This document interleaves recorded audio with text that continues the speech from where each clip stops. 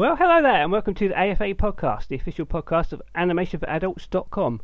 This is episode 76, and I am Chris, and I am joined by my animated co-hosts. I am joined by Rachel. Hello, Rachel.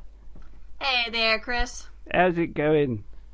It's going pretty good. I've just taken a little break, but I'm happy to be here and talking about what's going on in the animation world. Indeed. And Dan. Hello, Dan. Hi, Chris. Hi, everyone. And it's been a sort of a little while since we've had a few sort of gaps in the podcast schedule. Sorry about that. But things have been happening, and we do have lots of plans for the future. So we're gonna hopefully bring you lots of cool stuff coming down the pipe. But we're back this week, and it's going to be one of our general discussion episodes because there's been a lot going on in the animation world that we thought was worth discussing and catching up with. Yeah, lots of trailers and lots of information of films coming down out of production or going into production specifically, I guess. So what's the first one, I guess, you want to talk about? Well, obviously there's been a major trailer release this week of a film that we've all been anticipating and have discussed on the podcast several times, and I know we're all very excited about, and of course that is the Emoji Movie. Right? Yeah, right, guys? I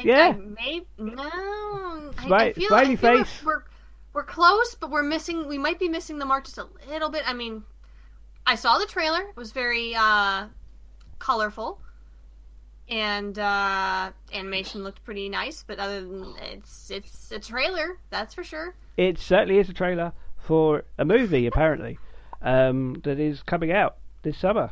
Yeah, and got some good cast in it. The internet went crazy. Yeah, with meh faces and stuff. Yeah, obviously I am joking. It doesn't look that great, to be honest. We all know that. But at the same time, people talk about it as if it's like the absolute nadir of culture, and it's like, oh, this is the worst thing that there could ever possibly be. And it's like, is it? It doesn't look. Yeah. It doesn't look very interesting to me at all. I don't want to watch it, but it doesn't look, to be honest, that much worse than some other things I've seen on the news. No, yeah, it's no. It doesn't look like it's any Norm of the North type stuff. Like that's, to me, at least in recent years, that's what I would define as like the nadir of like animated films that have come out in the last couple of years. We're alive in 2017. Like, we can handle this. Right? I think so. Try your worst. Try your worst Emoji Movie. It just, the thing is, right, it just looks a bit lazy. Yeah. Very which look, I mean, like, an Emoji Movie is going to be a little bit phoned in. It's and quite desperate. Oh, I see the pun there. That was unintended. Oh. No, I know. That was good that spot. Was beautiful, Dan. I don't even know I'm doing it. Yeah, it's obviously very nakedly commercial, and that's, I think, what people like throw their hands up. It's like, oh, this is so obvious. You know, it's basically what people thought when they heard the Lego Movie originally. Like, terrible idea. It's it's just trying to sell toys. And then, I'm not saying it's going to be like the Lego Movie, obviously. I highly doubt that. But it's just, you know, it's a movie made to make money, and it doesn't look that inspiring at all. But, you know, this is in the summer with... I mean, we've just had Boss Baby come out, and we've got like Cars 3 and Despicable Me 3, and that Ferdinand movie. And Captain Underpants. It's not that radically different from a lot of the other studio fare coming out this year, to be honest. It's not. At least this summer, yeah. It doesn't. I mean, I have seen a couple of like movies lately where the trailers have completely misled me, and they've been completely different to what's being sold. And what's being sold here just doesn't. I don't think I've ever seen a movie that makes technology so boring. It's not like it's taken if anything, it's taken all the magic out of emojis for me. I kind of I like using emojis actually. I quite like them as you know, a bit of spice in text and tweets and winky face. Well, here's the thing, because it's the whole purpose of them is really to kind of, when you're talking over the phone or you're sending messages to people, obviously you're writing down words, but people can't see like the emotional context behind what you're saying. So sometimes you could say one thing and it can be misconstrued into something, meaning something else, just because the fact that the emotional undertone of what you're saying isn't really coming through the words. So that's what, partially what helps with emojis is the fact that, you can add those to kind of give like, okay, this is what I'm saying, this is how I feel, or this is what I'm, my kind of tone of voice while I'm saying it. Does that make any sense? Yeah. Yeah, it does. It just seems so the movie just kind of steamrolls on that. But it's got exactly the same plot as about 50 other kids' movies. It's like, oh, he's not conforming to what he's supposed to be doing. He's a rebel. He's a rebel. But the problem with emojis is that it's like a multiple choice thing. Like quite often, I'm surprised at how many emojis there are for like types of sushi, but there isn't one for, I don't know, a dinosaur or something. I don't think. It's they're a strange committee that selects what emojis they're allowed to be. But it's just sad to see Sir Patrick Stewart playing a cartoon poo. Really. I'm fine with that, and he was probably fine with that. It was probably like an afternoon for him, and he literally probably did phone it in. And that's fine. That's fine. Yeah. I'll tell you what's funny though. That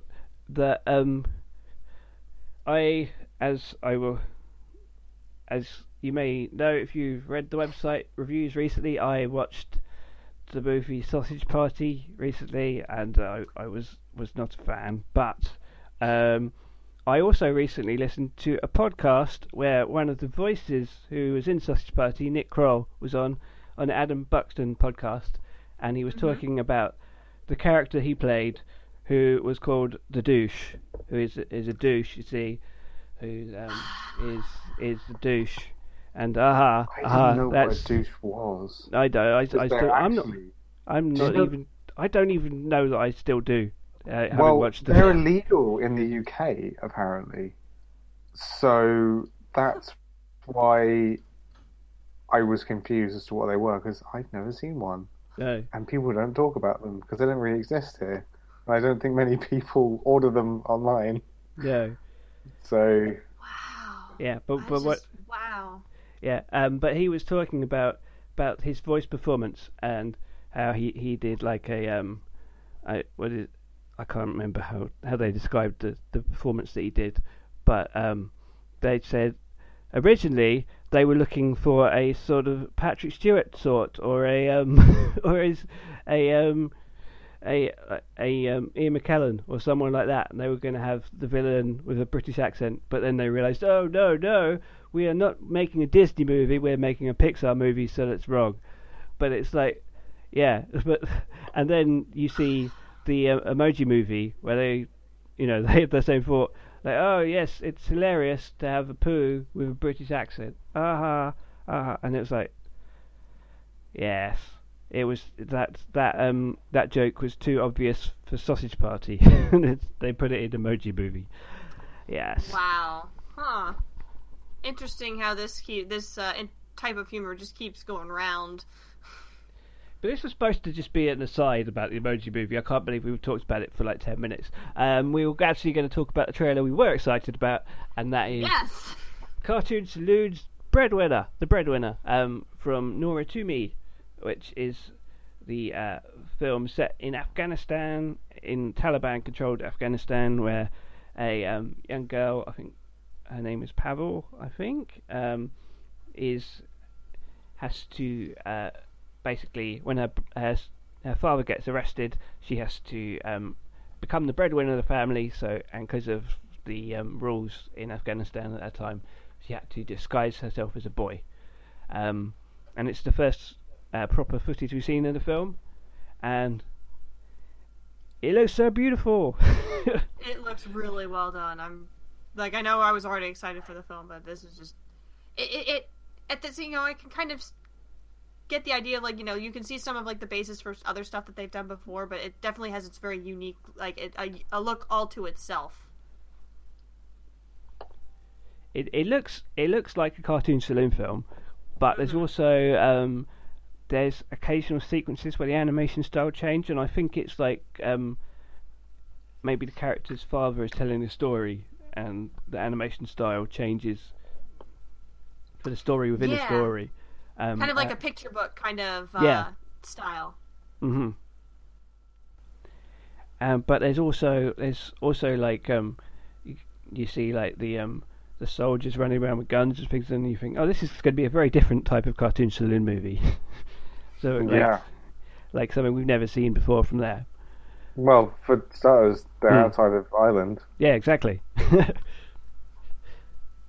Less green, very much less green. And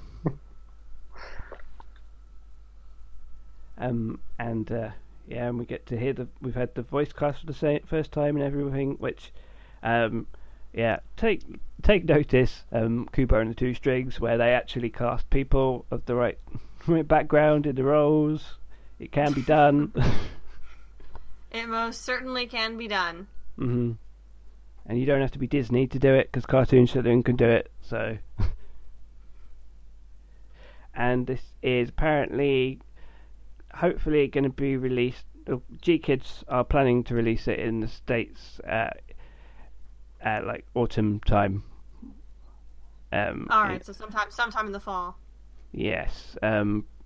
If it's anything like the release of Song of the Sea, you've basically got a few screenings towards the end of the year in major Festivals. cities. Yeah.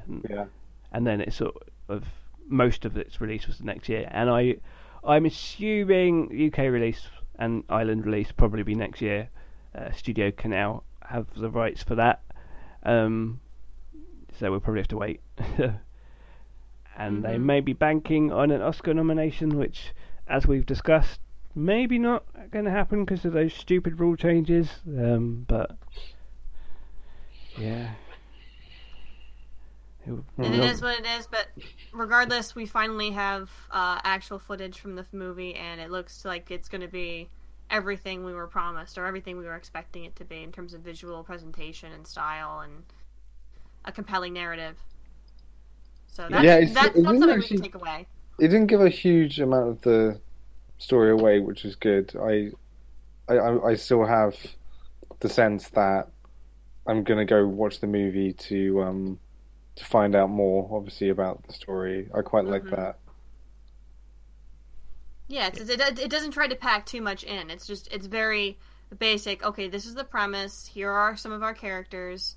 This is the different scenes of the visual presentation. So you have the girl, and then you have those like we mentioned, the parts where the story, it seems like we're telling a story, and the visual presentation changes as a result of that. A bunch of different things, but it's not really. It doesn't really say what's all happening and why things are happening. Mm-hmm. So it leaves us to find out when we actually go see the movie, which is good. This is what trailer's supposed to do. So it's supposed to lay out the whole entire bit of the movie from start to finish.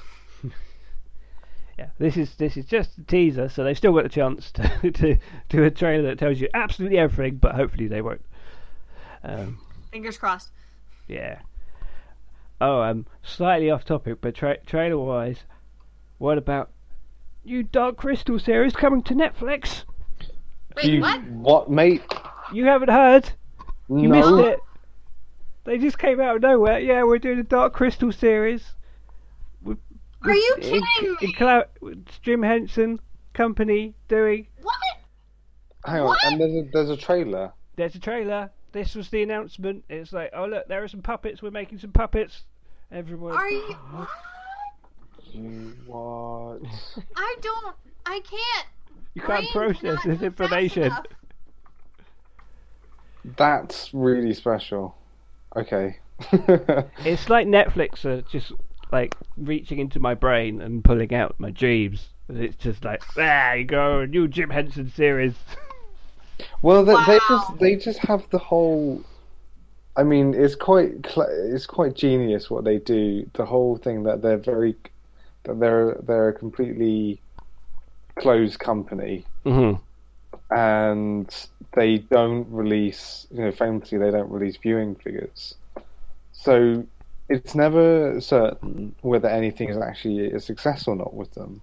Mm-hmm. So they completely avoid that whole awkward dance that movie studios have to do, where it's like, well, what was the box office for that?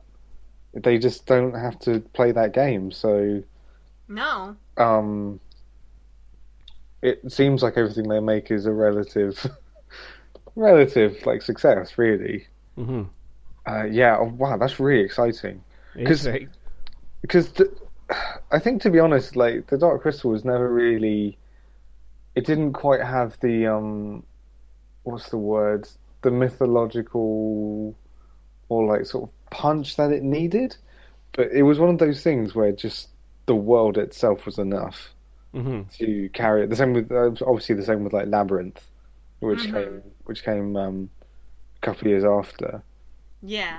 Um, yeah, that's exciting news. That is That's very. genuinely exciting news. Uh, there was also a report, speaking of Netflix, but it hasn't been officially announced, but there was a deadline Hollywood, I think it was. This is why I was sort of taking it with. It's not been announced yet. I'm not going to necessarily report it on the site yet. Was that Netflix were closing in on the rights to Bubbles. Oh. Taika Waititi slash Mm. Starburns is so yeah. That makes a lot of sense. Yeah, and that would be good because, yeah, the exciting thing with Netflix really is the distribution. Yes. The fact that you don't have to, you know, open small in a couple of cities and try and gain traction. It's there for you right already.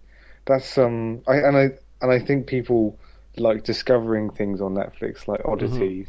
Yeah. And that seems suited to that.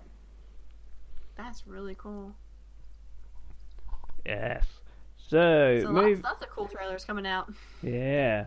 So moving on to television side of things, a project was revealed this week from the animation creator J.G. Quintel, creator of Regular Show, which finished on Cartoon Network earlier this year, and he is going to be making a new series, this time though for TBS, which is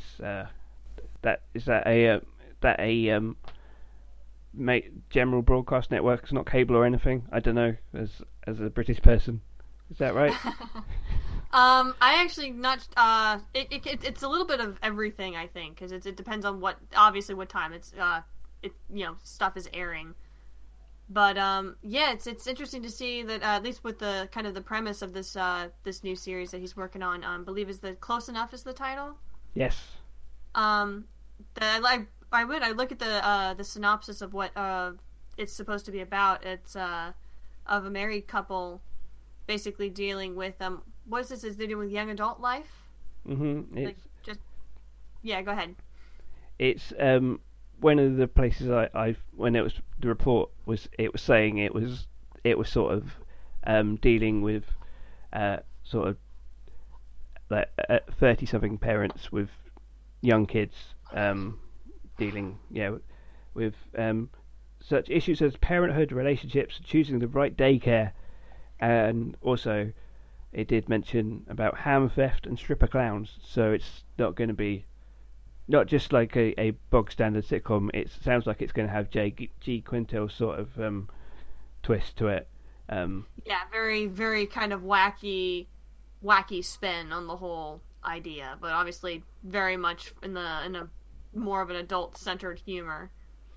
But yeah, TBS are apparently really making a push for adult animation because they've got American Dad already, and there's going to be a show from Louis C.K. and Albert Brooks called The Cops, and another show called Tarantula, which I don't really know much about, and a sci-fi comedy called Final Space. And this is going to fit amongst them, and it's supposed to air 13 episodes starting next year. Interesting. I know I've never really been a fan of the regular show, but some of what I saw was actually pretty funny. So it's cool to see that, you know, after that's all been and done, then he's already on to his next project. It's interesting in that I think we don't know any more about it, but supposedly Alex Hirsch, creator of Gravity Falls, was supposed to be doing something for Fox. So these are like shows that were on like kids channels but had a big like general audience following, and it looks like the creators are now going on to do things aimed at an adult audience, which is interesting to see. That's very promising, actually. So yeah, we could still be looking at new series from the creator of regular show and Gravity Falls, all being for grown-ups. So that's cool. And another exciting sounding TV project we heard about recently is that there is apparently going to be an animated series based on Deadpool. Yeah. The Marvel character that was recently had a major success in the cinema with an R-rated movie is going to get a adult animated show on FXX. And here's the interesting thing: it's being co-created and showrun by Donald Glover and his brother Stephen Glover. So the Glover brothers, yeah, which is fun to say. Forgive me because I'm just being completely seriously forgetful right now, but I'm not entirely sure if I'm familiar with either of those gentlemen and what they've done in regards to animation. So if you would be so kind as to remind me. Well, it's not animation, which is Donald Glover is from Community. Oh, and Donald Glover also has a very successful show on FXX Atlanta, which is where Stephen Glover is a co-writer. Yeah. Okay. So all right, because Atlanta I have not had the chance to see, but I am very familiar with Community. My friends and I are very big fans of that show and watch it a lot, so that's actually really super cool. Yep, it's Troy's new show, and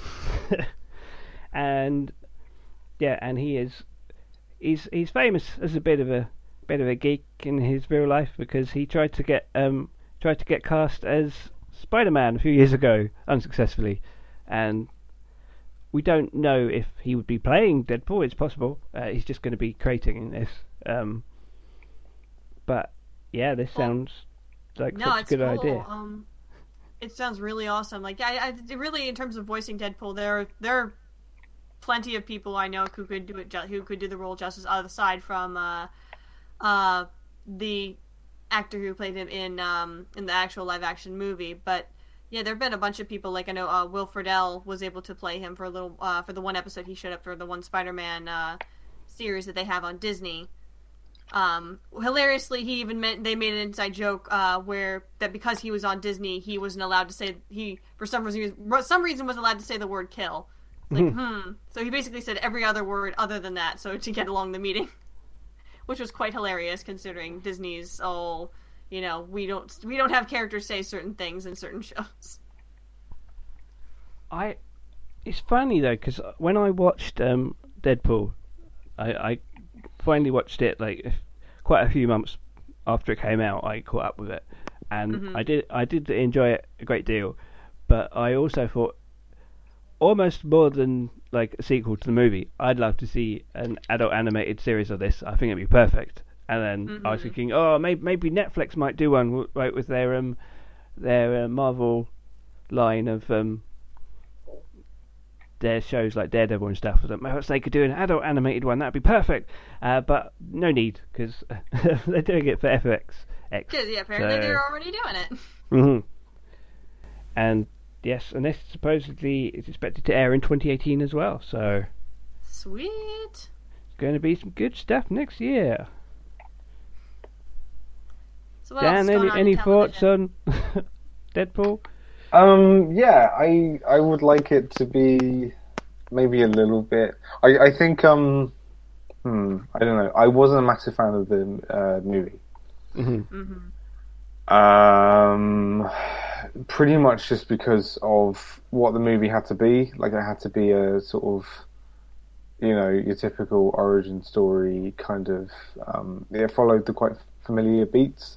And what I like, I'm actually a fan of Atlanta, the show that Donald Glover stars in and creates, and he could do interesting things with the story over a season, I think, with Deadpool, rather than being confined to certain certain parameters, I guess, and restrictions. But the cool thing as well, what will be interesting rather to see, is how, because I think it's being produced with the existing Marvel TV animation studio. Yes. And it'll be interesting to see how his sensibilities fit with that studio, because it seems to be quite a well-oiled machine at this point. And it'll be interesting just sort of how much he tries to disrupt that, basically. And the other thing is, I wonder how it's going to fit in with Marvel things, if they're going to make it completely separate, or if they're going to have like crossovers, or what. I think Marvel have. As much as I tire of Marvel, they do a bloody good job at God, to use like a term I hate, branding, basically. They're very good at making it quite clear whether you're watching Guardians of the Galaxy or a gritty Netflix show or a Captain America movie. They're very good at, like, I don't know, managing to do everything. And I don't think they'll have trouble finding space for this, especially after especially after the movie Deadpool. Basically, I think it's not really off-putting to people that they do a number of, or even actually Logan, I guess. It's not off-putting to people that they do a number of different things. Not all of them just for kids. So they're pretty much, they can do anything, can't they, at this point? Yes, and they have all the money in the world, pretty much. So Deadpool movie, series, that's going to be fun, we hope. Heck yes. So just don't sew his mouth shut. We already learned from that last time. Yeah, I wonder how much they're going to reference, like, if they're going to reference there being the movie and the good movie and the bad movies, and if it's Deadpool, think of it this way, Chris. If it's Deadpool, they're going to make, if there's a reference to be made, they're going to make it. Cool. Deadpool, yeah. Jimmy Chang or whatever he says, I don't know. The mark with the mouth. Indeed. Staying in the television area, a future project that we might be hearing about eventually is another comics property that's going to be adapted for the small screen, and that is a Image comic series called Wayward. That was written by Jim Zub and Stephen Cummings, and it's set in Tokyo, and it features apparently superpowered teenagers fighting Japanese yokai, which are like mythological creatures and stuff from Japanese umbrellas that come to life after 100 years. Yeah, think all the stuff out of Spirited Away and Pompoko and stuff. Those freaky creatures that are really awesome. They're yokai. Or a much friendlier version in an anime series called Natsume Yojinshou. Or Yokai Watch. Or Yokai Watch, the hamburger. Or Yokai Watch. Yeah, I haven't never seen it, but I know it's got yokai in it. And watches, I think. It's got a hamburger yokai, I think. A hamburger yokai, wow. So yeah, maybe that hamburger's really gone off. So this is an Image comic, you said, Chris? Yes. And it's relatively recently published. I think the first one came out last year or the year before or so. But the story around it is that Manga Entertainment in the UK have picked up the rights for it and are going to be shopping it around Japanese companies to adapt it either as an anime series or a Japanese live-action series. That's interesting. Either possibly they're not sure who they'll sign up with and whatever, but they have a plan. That's a solid plan. Yep. But make it a thing. But the point is, they're going to Japan with it. They're not going, right, here's a Japanese set series. We're going to go take it to America and remake it with Scarlett Johansson. No, they are. Yeah, they're actually going to Japan and be like, hey guys, we have a property here. Who wants to make it into an anime? Well, I thought it sounds like it's got a mix of is it Celtic or Celtic mythology? Oh yeah, I read. Yeah, and Japanese mythology. So yes, it seems less problematic in terms of there being a port of it in the US, but it being an anime series could be interesting. I have to say, I'm only looking at a few pictures of the comic itself, and the artwork's very striking. Yeah, I'm inclined to say that a cartoon, an animated show might be cheaper to produce, considering there is it'll probably look better. Of monsters everywhere. Yeah. Unless they had a really big budget, it's going to look a lot better animated, I think. Oh heck yes. But manga have collaborated on stuff in the past, like way back in the 90s.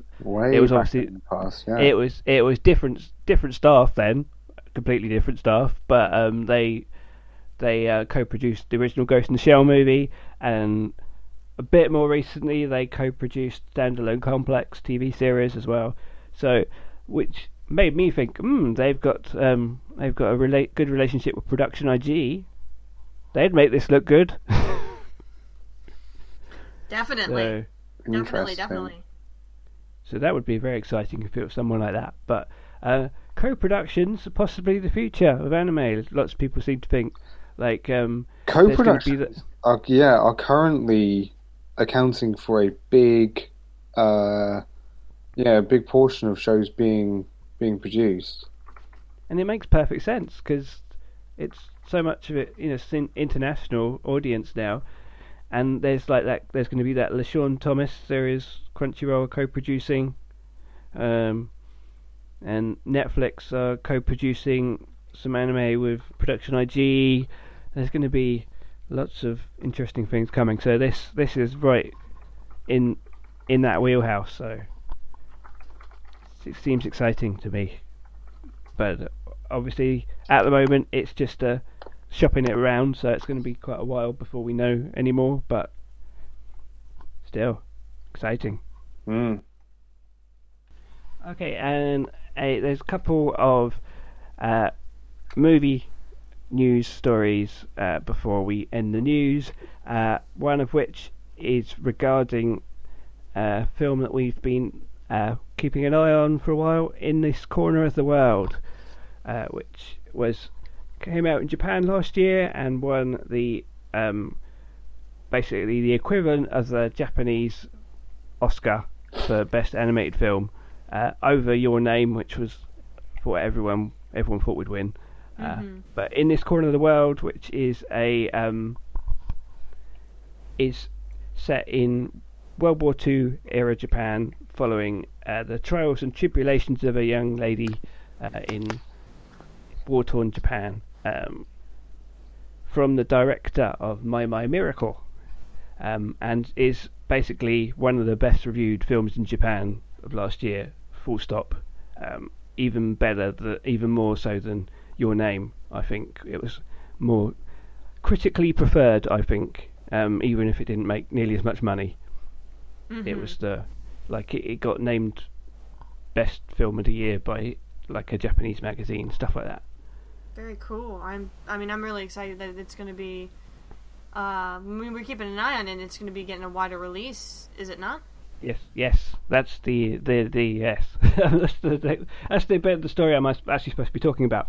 That we now know when it is coming to the US. It is coming in August, and Strout Factory acquired the US rights, and they're going to be releasing it in collaboration with Funimation Films, who obviously have more experience releasing anime in cinemas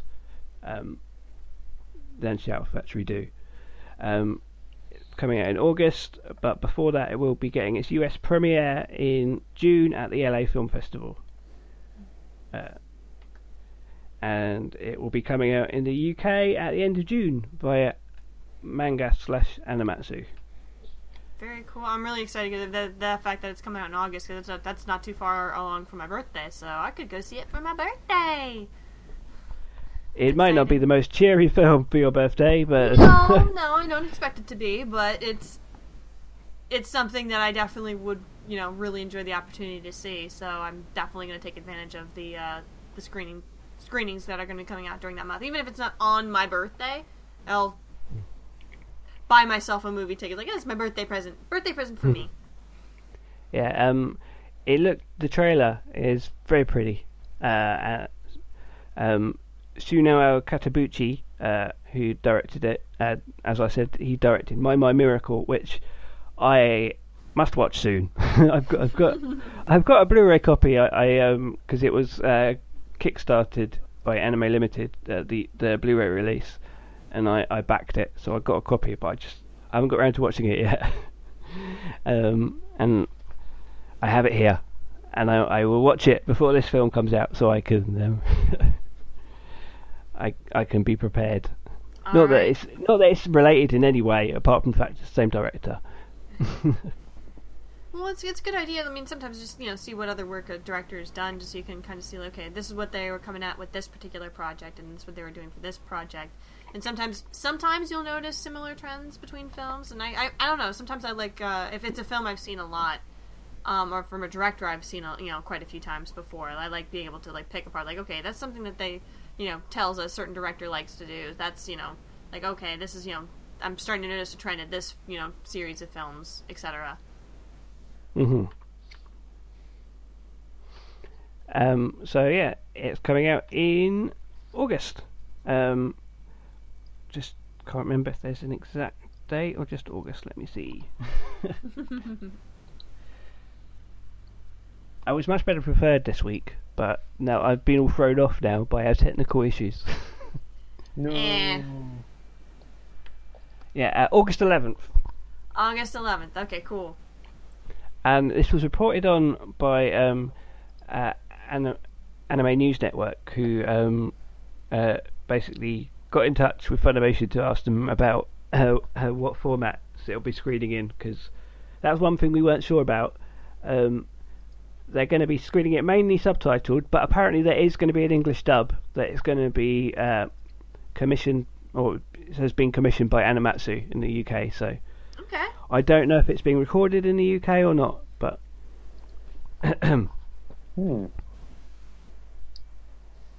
That's interesting that they say it's primarily going to be a subtitled screening. Well, they said if there's interest in a dub for places, they can opt for it. Alright. Cool. I think this is probably one of those films that might be more sort of sub-friendly, but it's also being released in the UK. We've previously talked about this on June 28th. Yes. And then it's rolling out from, I think, 2 days later. Oh, it's also going to be screening in competition at the Annecy Film Festival in early June. And Cool. I think it might even be the opening film. Ooh. Nice. Oh yeah, and there's another anime news story that I think is definitely worth mentioning, and that is the fact that Mamoru Hosoda has been talking about his next project, a film that's got the working title of Mirai. Very cool. I believe that is the word for future, correct? Or like something to do with the passage of time. Is it? I believe so. I don't. You want to know how I learned that word?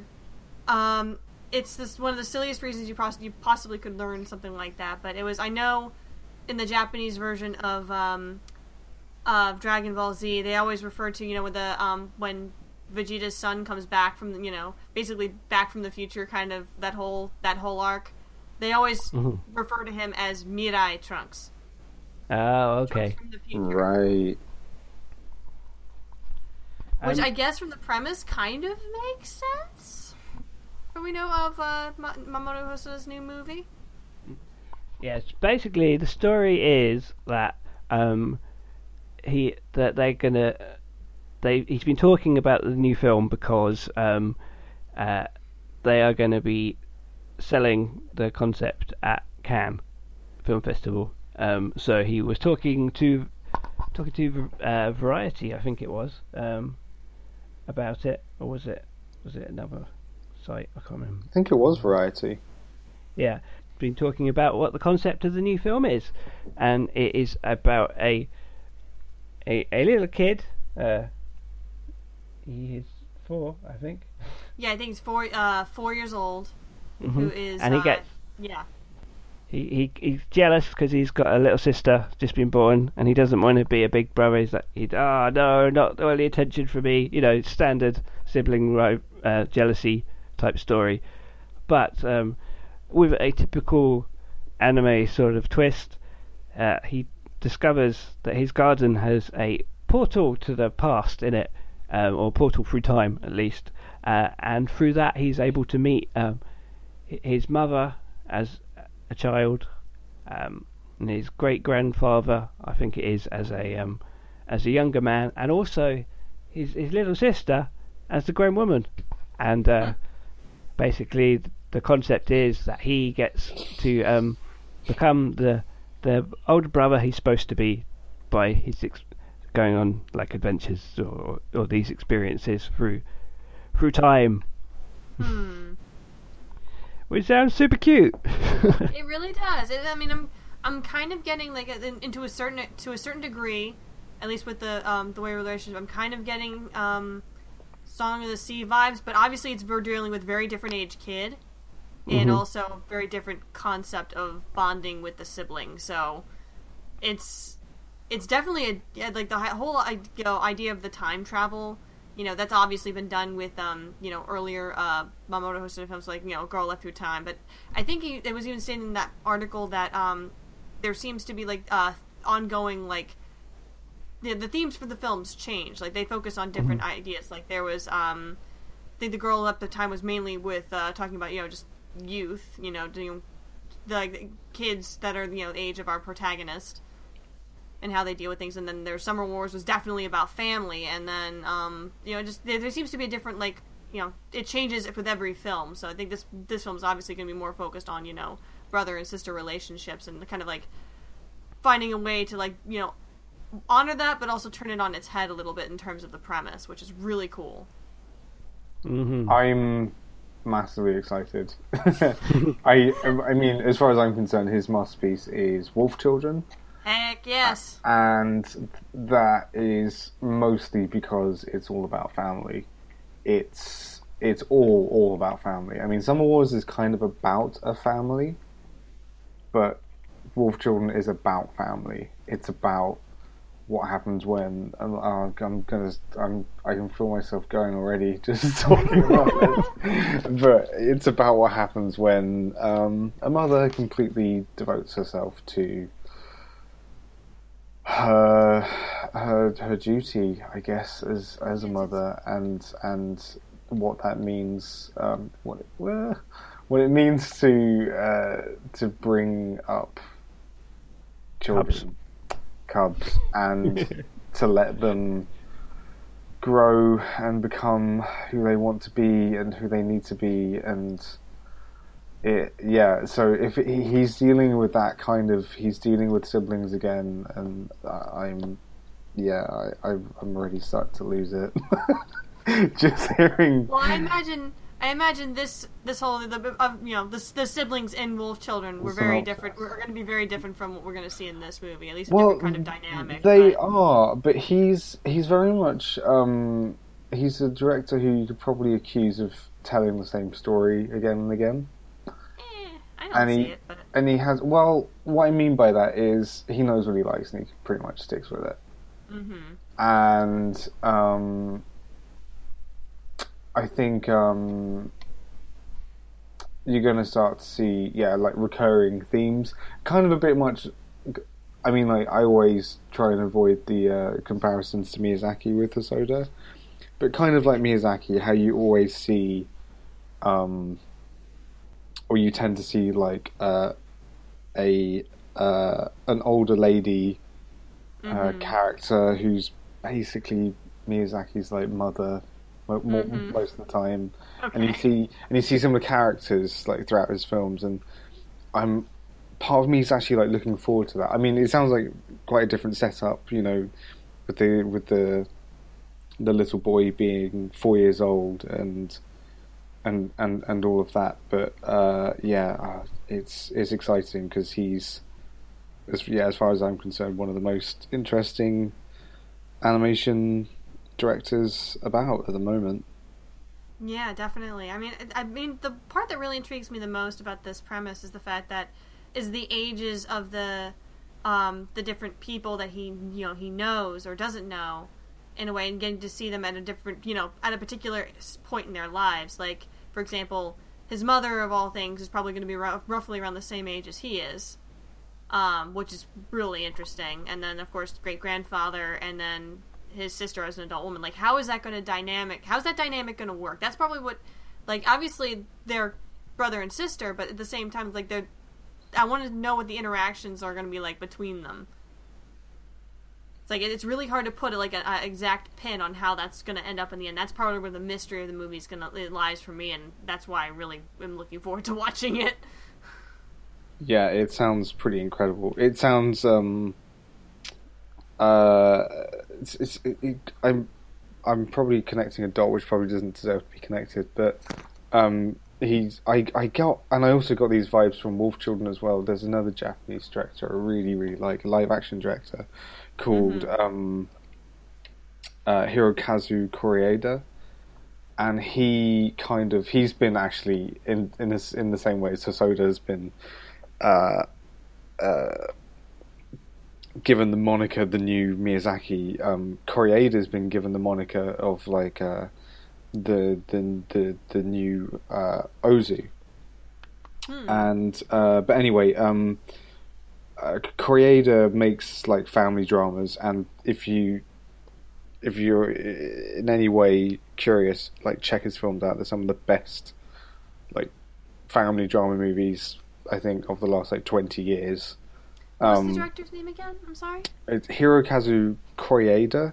He's recently made a film called I think his most recent one was called After the Storm in English. And anyway, he very much makes movies based on little observations, and it sounds like Hosoda's doing the same. And I'm really interested in that kind of filmmaking because it's a very personal endeavor. Then it's about it becomes personal, and there wouldn't have to be a synopsis of the film, to be honest, for me to be excited in a new Hosoda movie. It's just like it's just new Mamoru Hosoda movies coming out, guys. So you're gonna watch them? Like, wouldn't we just say unanimously yes? My favourite of his is Girl Who Left Through Time. So, like, yeah, more time travel.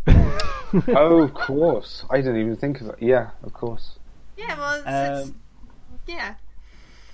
Yeah, so I'm the odd one out with my choice. Hosoda is directing the film at Studio Chizu,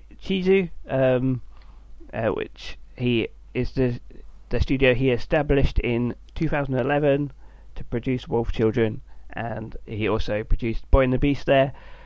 This is going to be the second movie, I think, that he's going to be writing alone rather than with his a partner that he wrote most of his other films with. Boy and the Beast was the first time he didn't work with them, and this is expected to be completed around May next year.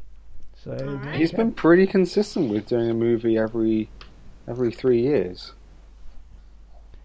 Yes, awesome. I still haven't seen Boy and the Beast because they didn't release it properly. Yeah, They didn't, and that's a shame because it's a good movie. It's not. It doesn't quite have, like, as I'm saying, like the emotional punches of something like Wolf Children, but it's not trying to, and it's a really good movie.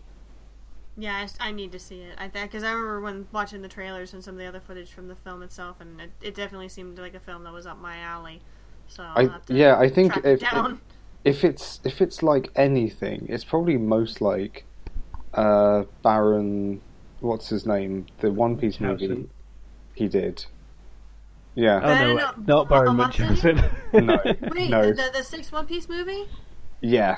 Oh. It's got that kind of adventure movie vibe to it, where it's just like, let's have some fights and let's have some fun, and there's a big spectacular ending, and but it does also have like really great character work in it as well. Good. Okay, that's set a pretty good bar for me. Okay, all right. Okay. I need to track this movie down. But never mind me. And there's just one other story we wanted to mention. Another animated movie that will be coming to cinemas in North America, but this time it's not an anime movie, but a European animated feature by the name, it's going to be released under the name of Bird Boy. It was originally released under the title Psychonautas. It's a Spanish feature. It was Psychonautas, the city of lost children. Not city. That's something. Everything was the Forgotten Children. Yes, I always want to call it the City of Lost Children, but that's something totally different. What is that? City of Lost Children. It was a movie by. Was it by what's his face? Guy who did French geezer. It rings a bell. Yeah. The guy who did Delicatessen and stuff. Right. And, okay. Alien Resurrection. What's it called? I can't remember. That guy. Goddard. Is it Goddard? Goddard. Not Goddard. No. For that, you know who I mean, obviously. Yeah. Oh, this is brilliant listening. Okay, you know that bloke. The bloke, yeah. Sit next to Dan and Chris as we watch old films on the sofa, and I say, "Oh, who's that?" Yeah. It's that bloke, isn't It's it? that bloke, yeah. Is that one thing. guy? You know, is You that know what? guy? I was in the cinema recently, and an old couple actually did that. They sat and they watched the film, and they bloody were behaving like it was their living room. And there was a point at this movie where someone double crossed someone else, and they were sort of like stalking them through. Someone was chasing someone else with a gun, and this old man, just in the middle of this really tense scene, went, "Oh, she's got him now." Just announced it to the. Oh wow! Thanks for that commentary, old man. Yeah, exactly. Thank you. Okay, right. It is Bird Boy: The Forgotten Children is the full American title. It originally screened under the title of either Psychonauts or Psychonauts, and it is based on a graphic novel and / short film by somebody called Alberto Vasquez, who is he is obviously an animator, but also a graphic novelist, and he is working on something new called Unicorn Wars, I think, that we saw little clips of from the Cartoon Movie Forum event, where we saw all those exciting animated features from Europe. But this has shown at various film festivals and stuff. I think it was at Annecy last year, and it screened at the BFI London Film Festival last year, and it screened at Fantasia Film Festival, and where it won the Satoshi Kon Award. So there you go, and it was nominated for Best Animated Feature at the European Film Awards, and it won the Best Animated Feature at the Goyas, which is Spain's equivalent of the Oscars. And that's a lot of awards. Yeah, it's got a very unusual sort of art style. It's apparently got a very strange mood. It's got a bit of a bizarre setup, featuring like anthropomorphic yes. Animals. Yes, those. But is a long way from Zootopia and that kind of, or Secret Life of Pets, or anything like your typical Hollywood talking animal movie. This is very different. If you check out the trailer, it's very dark for one. This ain't your little brother's talking animal movie. No, it's definitely not. No. Like I'm going through the footage right now, and it's just like, and I'm kind of looking at some of the key parts. Like, it looks very, very, very freaking dark. Like, you see a scene of the main character literally being pecked to death by a bunch of birds. I'm like, that's kind of scary. It's kind of creepy. Yes, and it's set in a dystopian island, and this is going to be released in the US and Canada by G-Kids Films. Our friends over at G-Kids Films, who release basically everything. Every animated film under the sun. If it's not getting like a big, a regular big time release from like say Disney or something, normally it's coming from G-Kids. And it is going to be released in, as you say in America, the fall of 2017. And is, as most of G-Kids' foreign language acquisitions, it's going to screen in both its original language version and with a newly recorded English dub. Because G-Kids normally commission those, and they normally do a decent job. Yeah. Like with the My Life as a Courgette / Zucchini one. Very good. That was really good. And yes, and incidentally, yes, they did record two different ones. One which says courgette and one says zucchini. You surprised me. That's awesome. Yeah, I've seen the trailer for My Life as a Courgette with an English dub featuring Nick Offerman saying courgette. Are you kidding? Aww. And the little kid saying courgette. Yeah, brilliant. It exists. They've done it, which is great. Wow. That is great. So I now know I have to get the UK version. So they say courgette, not zucchini. So there you go. Wicked. So yeah, Bird Boy coming to cinemas in fall 2017 in America. There you go. If you're looking for more of like a somber kind of really out there type of movie, that's what from the tone of the trailer, that's what I'm getting from. Mm-hmm. So if you're in the mood for that kind of movie, then this might be worth checking out, because it's got very, like I said, very strange imagery, very distinctive style, dark, but very good animation. Mm-hmm. Okay, I think we've covered lots of news.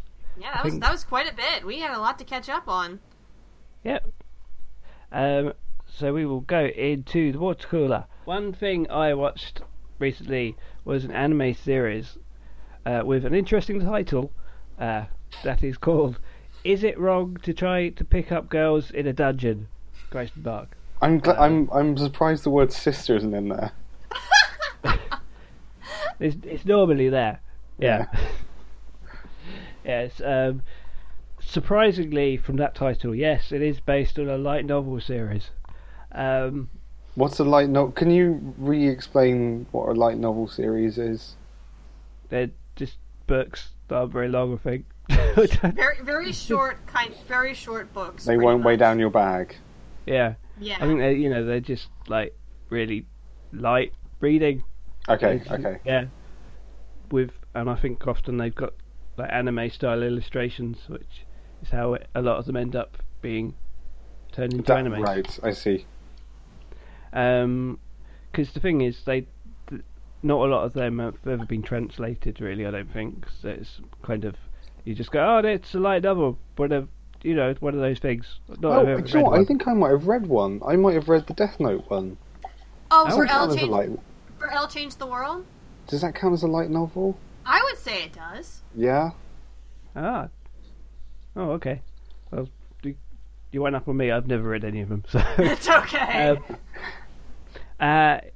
Basically, despite the title, it is more or less just a fantasy anime.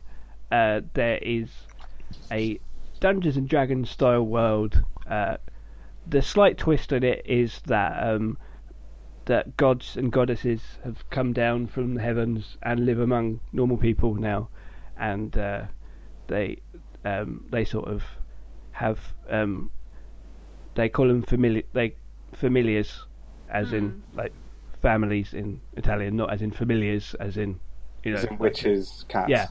Yeah. They call them the other familiars. Familia, yeah.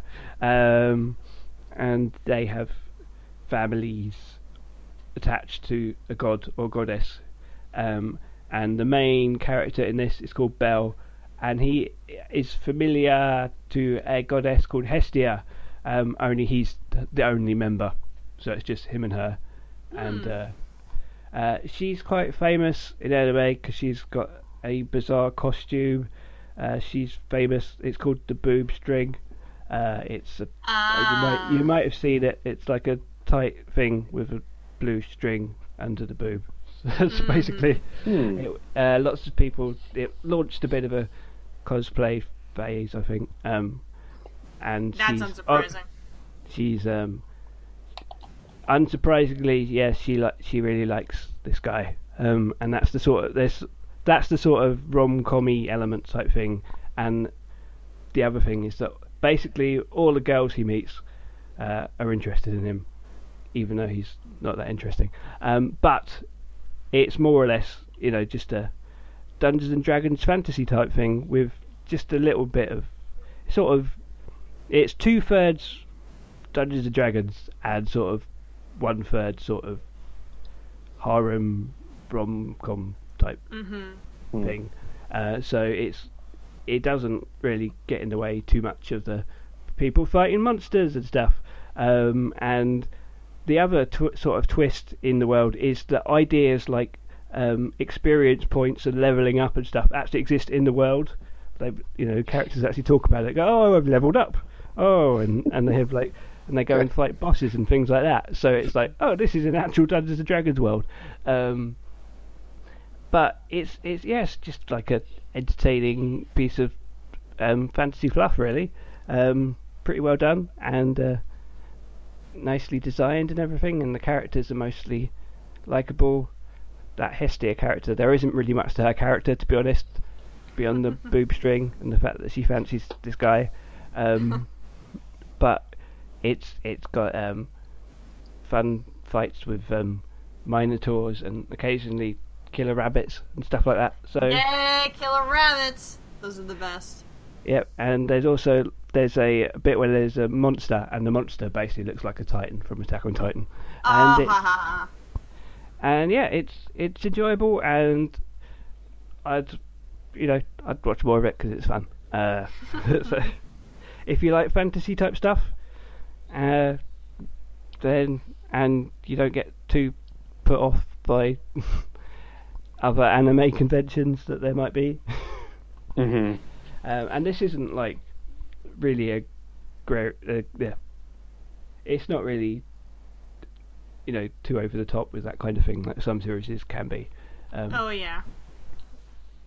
I did, as I did just mention, Attack on Titan. I have finally been catching up with the start of season 2 of that. I was going to wait till it finished because I didn't want to watch it week to week. But then I realised that like 2 or 3 episodes had come out because they're doing a simul-dub thing on Funimation Now's website. So I thought, I've got like 3 episodes, I can watch them all together. Because that's how I like to watch Attack on Titan. You can't watch it week to week. It's sort of I have to watch it in chunks. Yeah, cool. Because it always leaves off, at least with the first season for me, it leaves off with cliffhangers and almost like every other point. So you're just like, I need to know what happens next. I can't wait. Yeah, and people were because it's been a long time coming, and it's like please don't mess this up. And I have to say, for the first few episodes I've seen, it's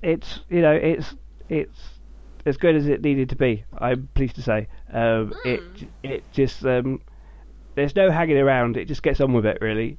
Oh wow! No nonsense. You'd sort of think maybe it'll come back and it'll sort of let's just hang around and get reacquainted with characters and stuff. Like no, let's get hardcore on with it, the big storylines and stuff. And it still looks really good, which is another bonus thing. The one thing I'd say is the opening titles and the theme music aren't as good as the first one, but other than that, I'm really digging it so far. So cool. And I'm gonna save up next few episodes when they build up and watch them because I can't just watch one. Yeah, so you're saying it keeps a very consistent tone from the first season. Yes, that would be a brilliant way of putting it if I was that. If I'd been that eloquent. That's okay. I just have to make sure I'm understanding is because I've heard a lot of varying opinions about this new season without actually having seen it yet. So I wanted to get an idea. Like, is it keeping with the same kind of tone and characterization and everything that we saw in the first season? Because if it is, then yeah, I'm good to keep watching it. Because I've heard some people, saying it doesn't hold up to what the first season started, and I'm not entirely sure how it couldn't. But then again, this is coming from someone else who might just have a different opinion. But I definitely want to give it a try. And it definitely straight away it makes you go, oh, interesting. There you go. What's going on there? Oh, it puts in an interesting development very early on. You're like, oh, I didn't see that coming. So I would say if you like the first series, then you will like this. Unless you're like that person who told you it wasn't as good. I don't know. I don't know. I don't know what they were talking about, but I'll just have to see it for myself. The thing is, though, there's only going to be is it 11 or 12 episodes? Which is crazy, really. Yeah, only a certain number. Like they're keeping it very restricted to restricted number of episodes, considering how popular it is. Demand high, though, doesn't it? Yeah, but totally. They've kept just waiting for 4 years or whatever it is since the last one. And it's Yeah, I remember going to a panel, a convention where the directors and producers were there, and they were like, "Yeah, we're working on something," and they kind of were pushed into saying that they'd have it ready in 2 years, and that was probably at least 3 years ago. Yeah, I think 2013. Very high production values, though, right? Do you think it's justified them taking that long? As I said, it looks really good. Yeah. Good. So yeah, it doesn't look like. Obviously, they haven't rushed it. It is very clear they haven't rushed it, and which is a good thing because it's a very, very popular show. And if they'd cocked it up, then that would have been a bit of an issue. And people were saying people were actually asking, are people going to care after like how it's been so long? But I think people are back on board straight away. So that's a good question. That's a good question, I think, to pose of pretty much anything nowadays. Like any rebooted or continuing thing which is taking its time. Definitely. Okay, I will take a break from my water cooler there. All right. Well, it's kind of, it actually, what I wanted to talk about was a little bit tied to the same thing, because I've also had a chance to get back into watching some Japanese animation via Funimation's website. While I have not been able to check out the simulcast of Attack on Titan, which I do intend on getting to, I have been watching their simulcast of the second season of My Hero Academia, which I have done a review of the first season already, so if you haven't seen that, please check that out on the website. The second season just started a little while ago. I only just recently got caught up with it to its most current episode. And kind of on the same lines with Attack on Titan, it's very consistent in terms of production value and also, carrying on the story of the manga it's based on very well. And it's just something that I really wanted to remark on, and just on the series itself and how it's been adapted into animation from the manga, is that one of the things that's probably one of the strongest points of this series is the character designs, because there are lots of characters in this show. Like, I think there's even the creator, the mangaka, Kohei Hiro. Forgive me, I'm going to butcher this name. It's Kohei. Let me see. Kohei Horikoshi. I think he's gone on record on saying that he just keeps coming up with new character designs and has all these side characters, and he wants to develop these side characters. But the fact of the matter is, you got to stick to your main cast and keep developing them, the most. So he's just like, you keep seeing all these different characters with all these really cool designs and superpowers, which is probably one of the best things about this series, along with the fact that it actually has gotten into a shonen tournament arc that actually doesn't feel drawn out. That's something that you don't see every day if you normally stick with that particular genre of anime. So I have to say I'm really impressed by that, and I'm enjoying the character interactions, and I'm looking forward to see how this kind of like reverse X-Men world where everyone else got superpowers, so if you don't have superpowers, you're kind of the odd person out kind of society, and the whole, I also... No, it's fantastic. And I get a lot of... You'll like this, Chris. I get a lot of Tiger and Bunny vibes in terms of the whole idea of superhero, being a superhero is being made a profession. Like, they really explore that, and one of the things that they mentioned with this whole tournament arc that they're doing at the moment is basically kind of they call it a sports festival, where the students of the hero course training class are basically going against other classes of other superpowered kids to perform in front of actual superheroes who are in the middle of their careers. Like, oh, this is someone who can, they're trying to get scouted pretty much like athletes, like athletes in school. So this is that entire premise alone is just really freaking fun, and it's made this particular arc very exciting, or at least a lot of fun to watch. So yeah, if you haven't checked it out, definitely check out the first season, because it's very well done. But yeah, it's good. I'm looking forward to see how many episodes they go for this particular season, because I have to admit, in the interim, I kind of looked up the manga and found it in my local bookstore, and basically got almost every other book since the first season left off, and maybe a few arcs ahead of this, so I kind of already know what's going to happen, but it's really cool to see it adapted into animation. Cool. But yeah, sorry, I'm going on a bit of a rant again. No, that was cool. That was very concise and to the point, and I'm kind of intrigued to check that out. I think it's on Crunchyroll. It will be because... I'm not sure. Yeah, it is. Because of the Crunchyroll Funimation deal. Mm-hmm. It's on both. Yeah, it is. And dubbed on one, subtitled on the other. Both languages are also solid. I will say that too. Dub is great, and also watching it in sub is great. So, great cast all around. Cool. I have to say that Funimation do a very good job of their turning around very quick dubs for their simul-dub program, and doing a decent job on it, because you might think that would not be very easy to do. Like, something that's aired that quickly and then get it turned around. But they do a good job.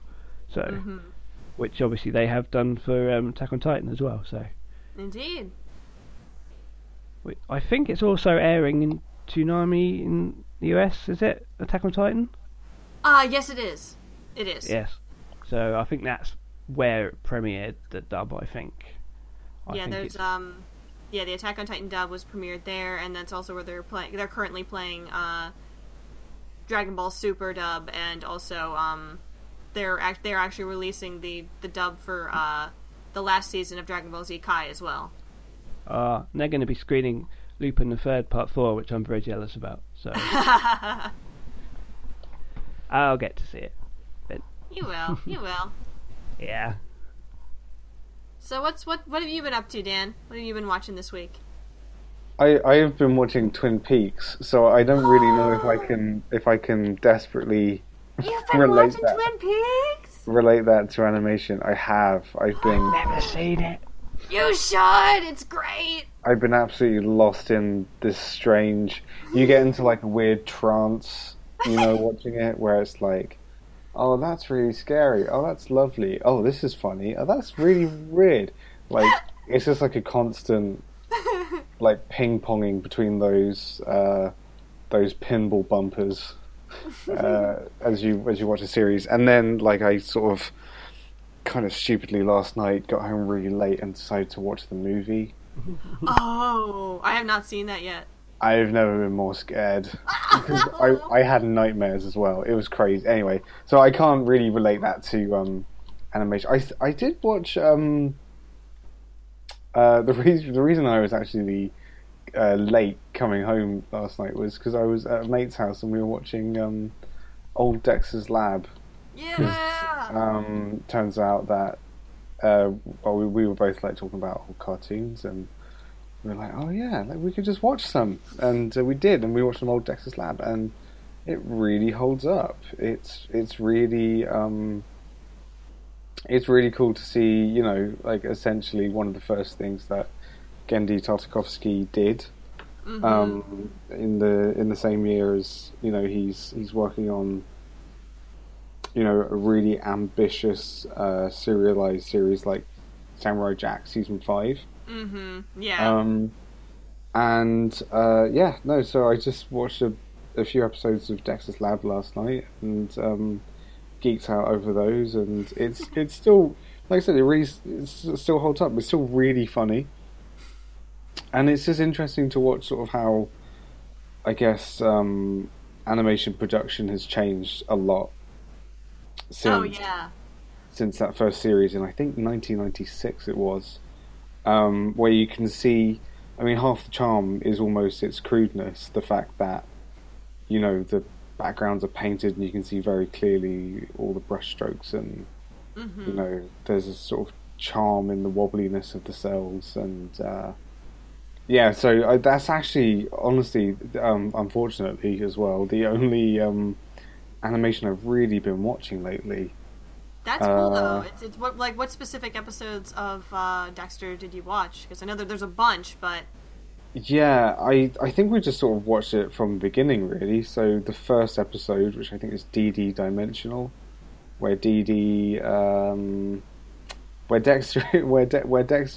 in the middle of like just about to be devoured by a monster that he's conjured up somehow, and he hands Dee Dee a note and says, "Come find me in the past and give me this. Save my life." And it's kind of it's quite a clever, little time travel story, really. And then of course there was an episode of Dial M for Monkey. Which I'd completely forgotten about, actually, and that was a nice little like palate cleanser, I guess, and it was just a blast, like seeing, and also because the friend I was watching it with is like a colleague of mine, and he's a real animation nerd, as am I. Imagine that. Yeah. Yeah. But we were like sat there like looking at the credits and seeing all these like familiar names that are now doing like similar things. I think I think Paul Rudish directed the Dial M for Monkey episode, and we were like, oh yeah, he's doing like the Mickey Mouse shorts at the moment as well, and it's just quite cool to see like the evolution of, you know, some animation heroes really of ours. Yeah, where they were at this time and where they are now, kind of thing. Yeah, and also because I mean, when you're quite familiar with certain artists, you see. You come to like recognize their styles and I guess their voices, you call them. It's quite cool to see the evolution of that as well in their work. So yeah, it was. That's all I've really been doing. I'll have some time soon to catch up on all these like anime series that I keep missing out on. My Hero Academia and lots of they're not going anywhere, Dan. Don't worry, they're not going anywhere. They're not, but my Crunchyroll subscription keeps totting up whether I watch this anime or not. That's fair. Well, if you do watch My Hero Academia, please get back to me because I am eager to talk more about it because it is very fun. Yeah. So yeah, unfortunately, not a whole bunch. I did actually find myself watching Mamoru Hosoda's Digimon short. Did you? Again this week? Yeah, because I was curious to watch that, and man, that really holds up too. Yeah. And in a similar way to the Dexter's Lab artists like Paul Rudish and Gendy Tartakovsky. Mm-hmm. It's interesting to see little quirks here and there that he's continued to evolve or sort of reuse in his later work. Mm-hmm. You sort of see his voice beginning to develop really, even back then on that short. Oh yeah, totally. Yeah, so. That, unfortunately, is my little paltry little contribution to the It's not poultry at all. It's Dexter's Lab, and it's the Mamoru Hosoda Digimon short. I don't call that poultry at all. Yeah, I'm just getting old, and I know what I like, and I just keep watching the same thing over and over again. There's nothing wrong with that. I mean, it's always you know, you try new things, and then it's just like, you know what, I don't feel like trying anything. I just want to watch this again. I'll get to the New Horizons in a bit. In your own good time, man. In your own good time. Yeah. I've been watching some adult animation as well. I watched, and what, pray tell, kind of adult animation would that be?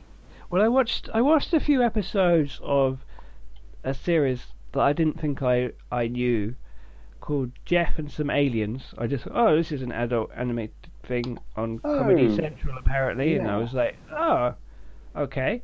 I started watching it, and I was thinking, I've never watched this program before, but I'm thinking, but I know this somehow. I know.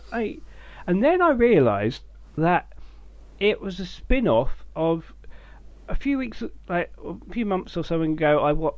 I did a water cooler segment when I talked about I'd watched a couple of episodes of a adult animated series from Comedy Central, I think called Trip Tank. That I said was terrible, where it was lots of different like sketches with different animation styles, but it was really try hard to be offensive, not very good stuff. But there was like a recurring segment on it that even had its own theme song called Jeff and Some Aliens, and I'd only seen one episode I think with it in, and it wasn't that great, but I was like, oh wait, no, this is a spin-off of that, but it's a whole episode. But it wasn't as bad as Trip Tank actually. The idea is there's an alien race, and they think, right, shall we invade Earth and kill all the humans, or shall we not? So we'll send some aliens to live with a random selected human, and we'll observe his behaviour, and we'll decide if everyone should live or die. which is kind of the exact same idea behind this old, I think it was about 2000, short-lived show, like on, I don't know, it was on one of the main American networks called God, the Devil and Bob. Don't recall that. Because it got cancelled very quickly because Okay. religious people got very offended. Okay. But they showed it all on the BBC, so I saw it. And God was voiced by James Garner. The Devil was voiced by Alan Cummings, and the That's pretty good. Bob was voiced by French Stewart, who was Harry from Third Rock from the Sun. Yeah, that's a much better show than Aliens, which is again, it's like, oh, here's some shocking humour type thing, but it was alright. It wasn't anything amazing. It wasn't like, I didn't hate it as much as Trip Tank, but I watched a couple of episodes. I don't think I'll watch anymore. It had, the first episode had Jeff accidentally killing an alien through a portal, and then he was told that to make up for it, he'd have to randomly kill a human. He'd have to select a human to kill as a sacrifice. Edgy. Yeah, and he was trying to work out who to kill. And at one point, it's like this old person because she's going to die anyway. Like, this person because he wants to kill himself, whatever. And it's really edgy. Oh man. Yeah, it's not that great, obviously. And that's all I'm going to talk about for this week's What's Cooler. All right. I just have one last thing to add, but I'll keep it very brief since I know we're going to be doing a episode focused on this topic at a much later date, when we make sure everyone has had a chance to see it. I managed to see the series finale of Samurai Jack. At long last, it finally happened. It was series or season finale, is it? Would you call it was the end of the season, but I think it was also intended to be the end of the story because it's quite final. It's very final. Okay, no spoilers if you can. I'm avoiding it. No, I think they were quite. They were saying it's coming back for however many episodes to finish the story. I think that was always the deal. So I don't think that's spoiling anything. Right. This was the season to end the story of Samurai Jack, and boy howdy did they end it. So it definitely kept basically this entire season has just been incredible for one reason or another, and it definitely is just like it never seemed to lose traction, and we'll get into specifics when we do have that episode, but this definitely felt like I wasn't sure if it was the case of maybe because they only had a certain number of episodes to try and tell this story that maybe they could have I wouldn't say draw it out, but just add a little bit more, tried to do less in one episode, but at the same time it felt like, I don't know, it still felt pretty good as is, to be honest. There was really, it did all the right things, or the things I wanted it to do as a finale, and then it had its ups and its downs, and its, twists and turns, and and I really, I think I've heard a lot of people get, mixed on, the exact way it ended, and I won't spoil it. But at the same time, I can understand why people might have problems with it. I'm actually very satisfied with the way that emotionally, where it was at the ending. So, again, I will leave that as is. I will leave that hanging, so that'll maybe inspire people who may have not had a chance to see it to go watch it. But we'll get to that. We'll get to very spoilery discussions when we've all had a chance to see it and talk about it. Because it's definitely a series worth talking about if we're talking about an actual adult animation. Ooh, yeah. Shade thrown. Okie dokie. I think so. We're done with the watercooler then? I think so. So that wraps us up for today. I think we've covered an awful lot today, caught up with a lot of stuff. There's been a lot to talk about this week, and we will be back soon with another episode. keep an eye on all our feeds and everything to see what we might be talking about, because we don't know yet. But we have some plans. Oh, yes. Boy, do we have plans. Oh, yeah. So, you there are rods in the fire. You could find all our previous episodes on animationforadults.com, as well as, I believe I'm now supposed to say Apple Podcasts rather than iTunes. They changed it to Apple Podcasts, where you will find all our episodes from the start again.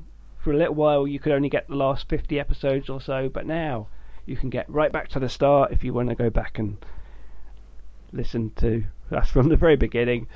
Where it all began, when we didn't know what we were doing, as opposed to now, when obviously we are a slick professional operation, as you no doubt noticed. You could also find them on Stitcher, on podcast.com, and you can follow everything we do on Twitter at AFOblog, on Facebook at Animation for Adults. You can find us on Pinterest, Google+, Instagram, where you will recently see some interesting photos from an event at Zag Studios that our social media manager Denny went to, about Miss Miraculous Ladybug and some of their other future projects. It looks so cool. You can catch up the report on the website as well on animationforadults.com. And where did I get to? We're talking about Twitter. We had Twitter, and now we're moving on to Instagram. social media. Instagram, Facebook, Google+, Pinterest. We've done that. There's too many social medias, guys. There's way too many. We're everywhere, except we're always watching. MySpace, all the ones that don't exist anymore. You'll work it out, guys. You'll work it out. You'll find it. I believe in you. Down, man. You can follow me personally at Mr. Crystal on Twitter and on Facebook. Where can we find you, Dan? You can follow me personally. I like the sound of that. On don't do that. And on Twitter at Hamu. Rachel? If you're interested to check up on seeing what I'm doing, I'm normally on Twitter at Fail2Ninja. Awesome. And we will be back very soon for some more animated discussion. And until then, take care of yourself, and we'll see you soon. Good night, everybody. Sayonara, bye-bye. Bye. Goodbye.